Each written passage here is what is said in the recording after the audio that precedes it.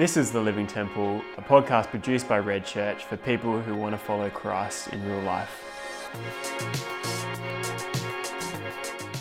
If I'm thinking of my life as a living temple, temples that are flourishing contain the presence of God.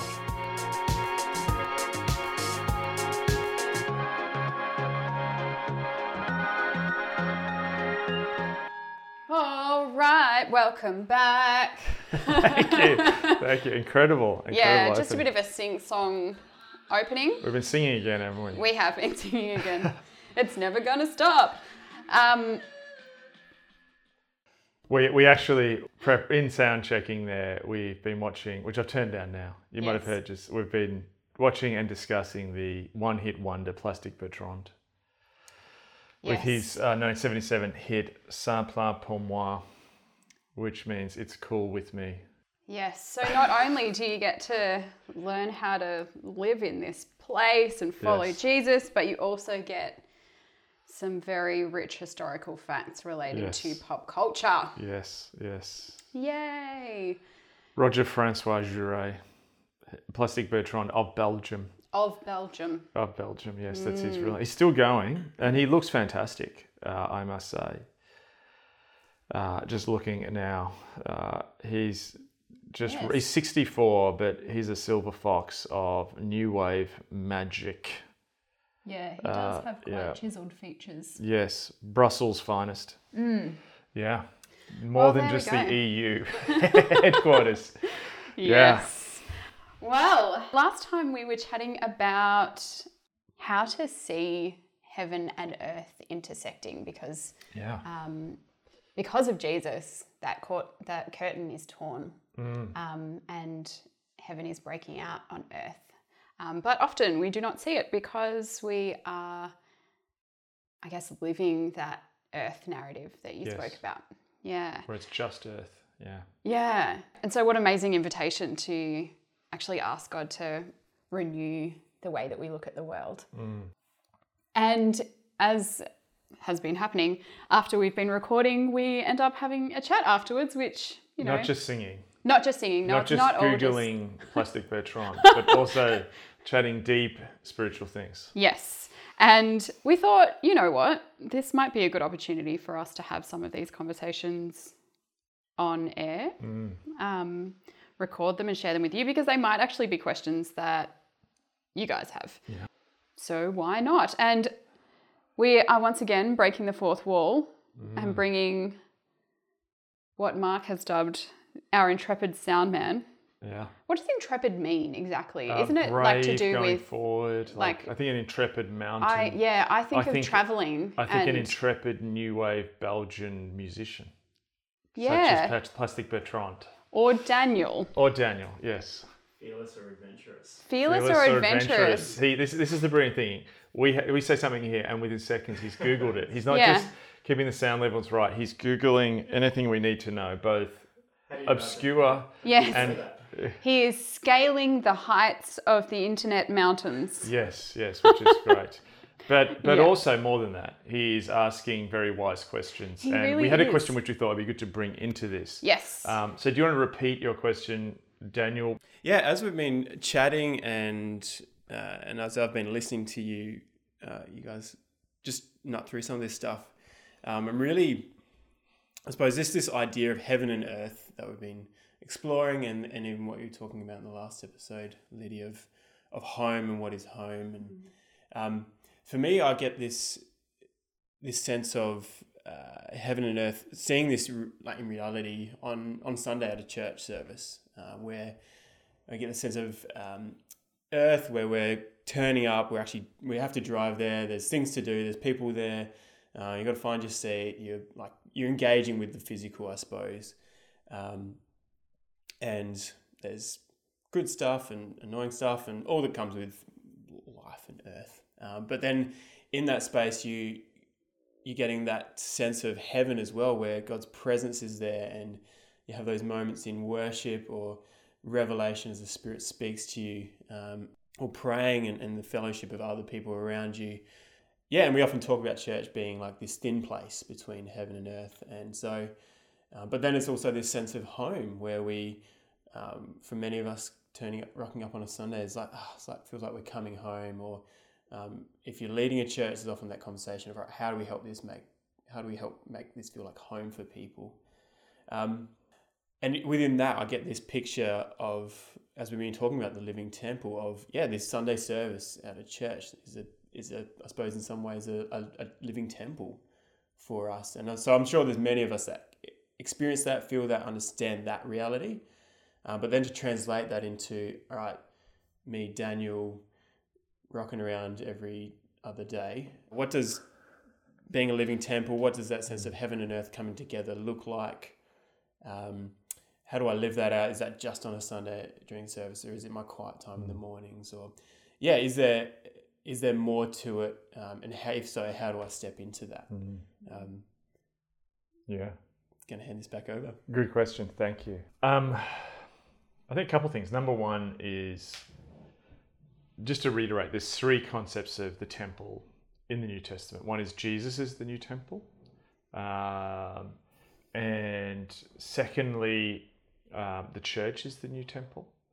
And in a sense, you're talking about those elements.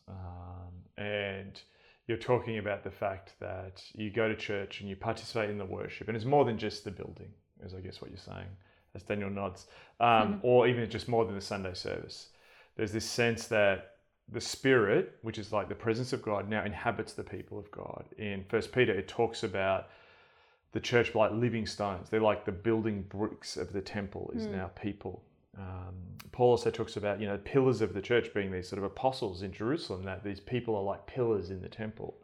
So there's this concept that the church now is the place where God dwells. It's not confined to a building. It's actually confined to a people who are out in the world. So there's a definite sense of, we understand that it's corporate. There's moments where we experience it. There's times where the church doesn't reflect it. There's the time when let's call it the true church does reflect that. But I think what you're asking is the question of, how do we then engage with this living temple in our real lives? Yeah. And there was just an interesting addition you also asked, which might be helpful for people at home, around spiritual disciplines versus... do you want to just go into that question, just to add that too? Because I think that's an interesting additional nuance to what we're talking about here. Yeah, so part of my role at Red Church is overseeing discipleship, and so having lots of conversations with different people and where they're at. And I suppose one of the things I've picked up along the way is there's often kind of two realms of people's experiences. One is often the spiritual disciplines. I've just got to practice and kind of discipline myself in some ways, or read my Bible more, pray more, do this kind of tangible things to grow into my faith. And then there can be the other side where it's just kind of more information, understanding things better, or even a heightened sense of spiritual awareness, or just trying to hear God's voice, which can just be, I feel like in some ways can be, both are equally as important, but often people get trapped just at either end and don't know how to push past, trying to discipline themselves more, or trying to hear from God more. Does that make sense? Yeah. So I guess the real question you're asking is, do you push in more to the disciplines, or is it this experiential feeling of God? Now, look, I think in a sense, really what this is about is becoming more like Christ. And disciplines are something which can get us there, but also the road is not necessarily the destination. And it's interesting that in Psalm 1, we get this really interesting vision of what human flourishing looks like, and also what presence looks like. And just to read it to you, so it says, Psalm 1, it says, "Blessed is the one who does not walk in step with the wicked." So first of all, it's saying that the path is walking out a particular kind of walk. There's an action, and we've talked about this before, that this isn't just an idea, it's an actual way. And it also says there's obviously a way that the wicked take. So this is choosing to walk a particular path. Now, disciplines are something which can form us into who God wants us to be, but they're not something in of themselves, but they help us along that path to becoming who God wants us to be. I'll read on. "Or stand in the way that sinners take, which is interesting. That's actually about making a sort of posture, like I'm making a posture which is opposed to God. Then we have this, it goes on, or sit in the company of mockers, but in whose delight is in the law of the Lord, who meditates on his law day and night. So there's that discipline, that sense that this person is regularly doing these spiritual disciplines. But there's also the other sense that you talked about there. There's this being with God. It's discipline and presence. And I don't think there's actually a separation of the two. There's a sense that when we're just doing disciplines without God's presence, that they can become a religious activity. But then there's also this sense that when we just want to have experiences, spiritual experiences without anything that's shaping us and forming us into who God wants to be, there's a danger in that as well, that we'll lose touch of God's word and we'll reinterpret that as we want it to be. I'll read on. That person is like a tree planted by streams of water, which yields its fruit in season and whose leaf does not wither. Whatever they do prospers. And what's really interesting about this is this offers us a model of what faithful and fruitful living looks like. And this is in some ways like an image of a system. You have this tree which is flourishing, and you think of like when this would have been read, you know, the Middle East has times of, you know, droughts, and it's not always a place where it rains heaps and so on. And this sense that here's this tree which is no longer set upon the vagaries of whether it's going to rain and the seasonal differences. It's actually planted by a stream of water, something which enables this tree to flourish in whatever season it's in. So what we actually have here is this image of a flourishing system. So really, it's not so much, do I do the disciplines? Do I have these experiences? The bigger picture here is God. We worship God when we step into his way. And when we do that, it's like our system comes into alignment. Now, what's really interesting about temples is temples were another word for temples is microcosms. Microcosms are models of the universe, microcosmos, models of the universe. And we talked, I think, last episode about how in the temple, there was this imagery of a tree. There was like a menorah. There was like the tree of life. There was a sea. And the temple even, you know, when you read like Josephus has this description of the temple in his writings where it's like, you know, carved into the walls, there were these different images from nature. There's this imagery which basically shows a model of how the world should work. So the temple is his nature when God's dwelling in it. When humans' desires are pointed towards God, this is how actually a system flourishes. And you have the first part of that, of a bad system, when we walk in step with the wicked, when we stand in the way that sinners take or sit in the company of mockers, that, and it says later in that actual psalm that, you know, this just turns to chaff. It's this idea that dries up. It's like all it's useful is for burning. So you've got this very clear thing of here's a system that works and here's a system that doesn't work. So part of this as well is not just to have this experiential connect with God, that God's presence is there because he wants to live lives that are fruitful. This is not just about actualization. How do I get my life where I just feel a sense of peace? Those things happen and they're byproducts, but really this is God spreading his goodness in the world through us being fruitful. And I think that's a really key way of understanding you know, what a healthy life is like.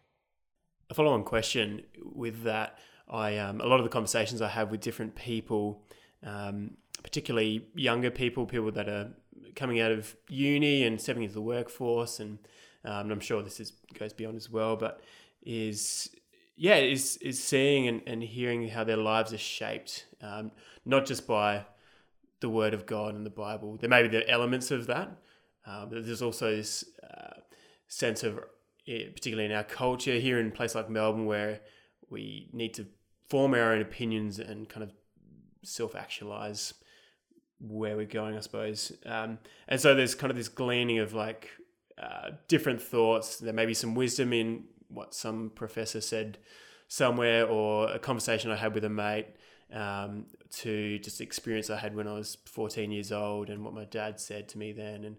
And so rather than it, and I suppose there's someone that sits across some of these people, from some of these people, and I've even experienced this in my own life as well.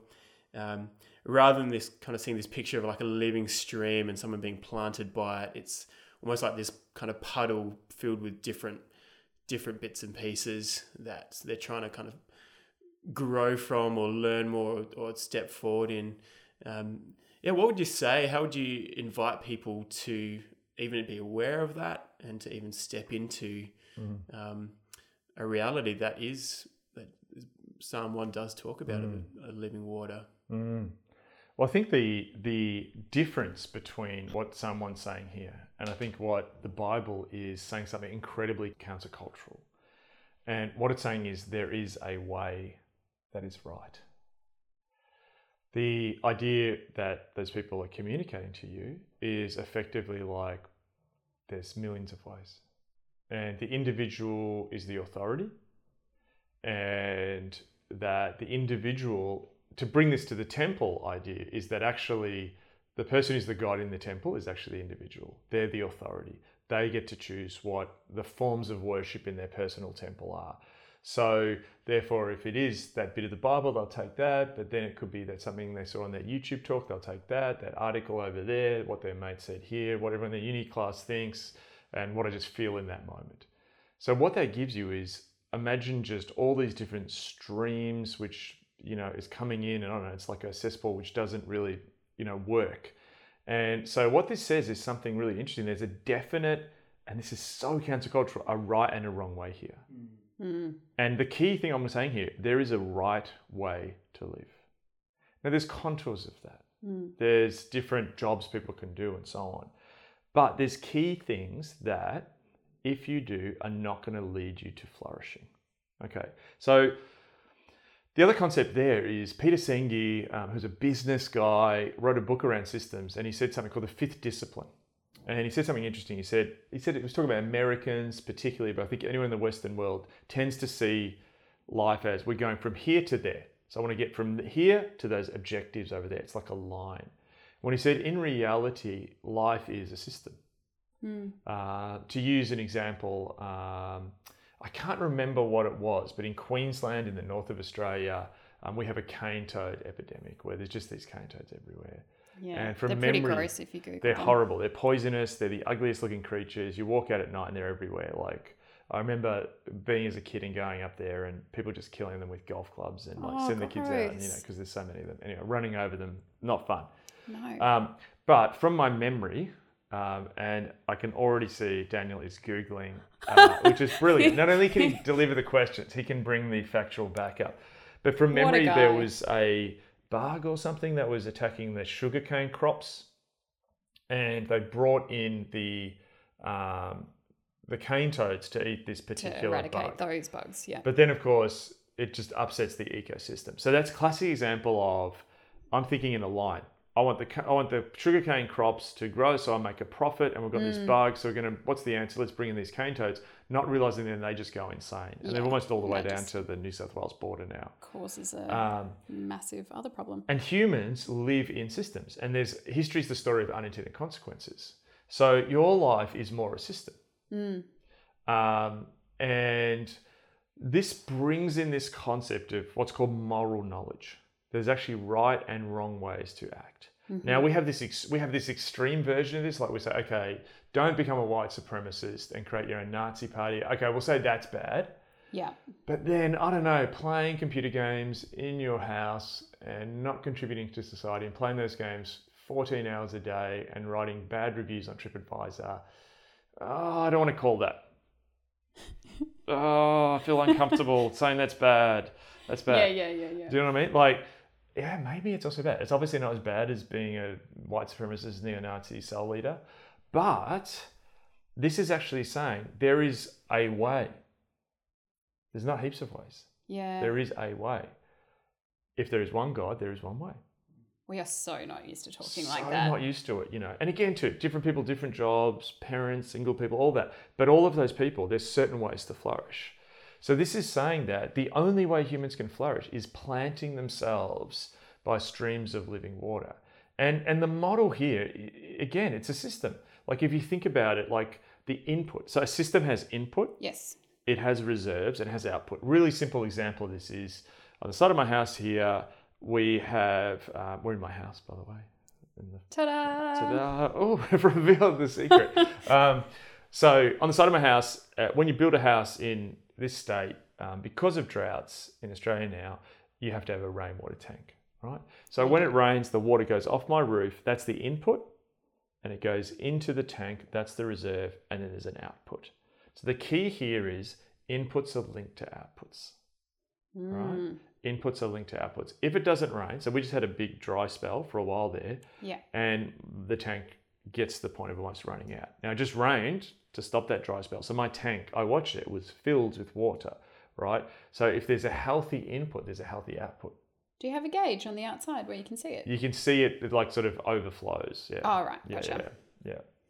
So in the image of a system that we have in Psalm 1, what we actually see is we have this input, which is this stream of living water. And what that is, in the scriptures, water represents God's presence. Yeah. So if you have this stream of God's presence, then the next line is, I'll just read it. The person is like a tree planted by streams of water, which yields its fruit in season, and its leaves do not wither.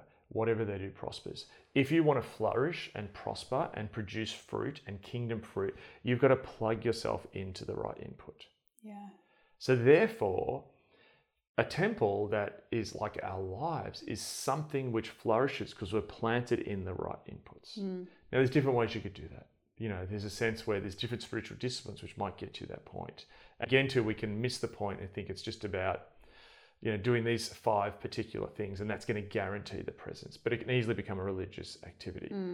So people need to look at their lives and say, my life is a system. It's not just about self-actualization and getting here to there. If I'm thinking of my life as a living temple, temples that are flourishing contain the presence of God.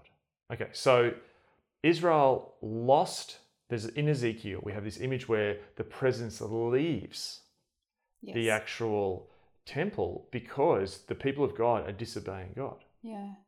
So if you're leading a life where you're doing what you want to do and disobeying, you're actually going to work against the flourishing of your temple.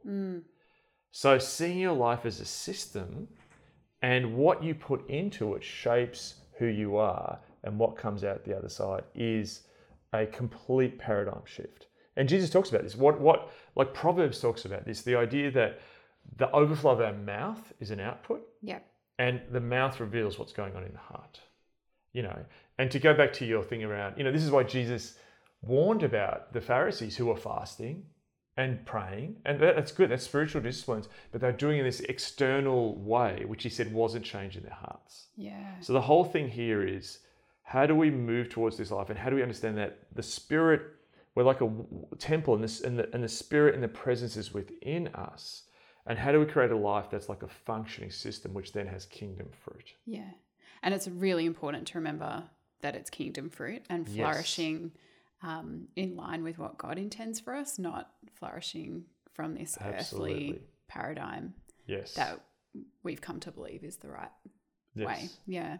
I recently prayed a really interesting prayer for God to show me holy people, and it keeps happening. And I reckon God showed me in the last month as I prayed this prayer, 3 different sets of people who are incredibly holy. Now, I would not have noticed them if I hadn't prayed this prayer. And I've had my eyes open for this. And the way these people, I don't even want to talk about who they are. I don't really know any of them. I just chanced upon them in different encounters. People who are actually producing fruit that if you're not looking for it, we're so used to seeing the physical and the tangible and the metrics of success in our world. But then when I've looked at who are your people who are being holy in the world? Who are these people who are like producing this fruit? I'm starting to see them. And it's so interesting. And people who just bring this peace and they do things for others and it's unseen. So I'm almost now trying to be this spy. Like I want to like this detective, like who is producing kingdom fruit, because I want to turn up in a trench coat. I turn up in a trench coat, have a hat with like a big magnifying glass. Like, where are the kingdom people? And then I'll be thrown out of wherever I am, because that would just be weird.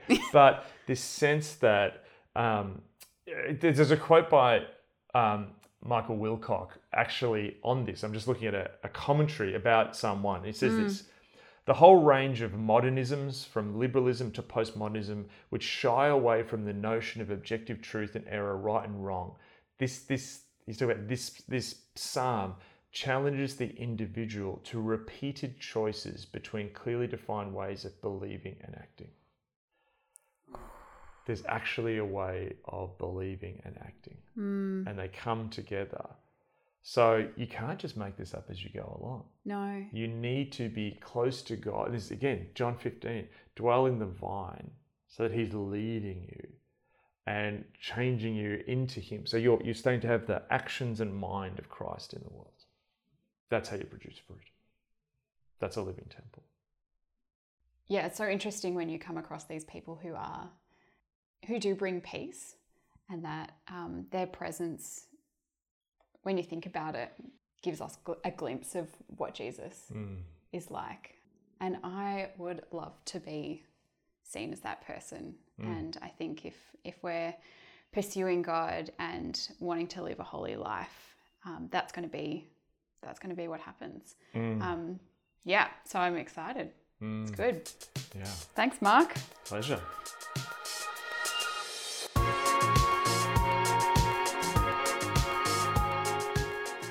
You've been listening to the Living Temple podcast. For more information and resources, head to thelivingtemple.org.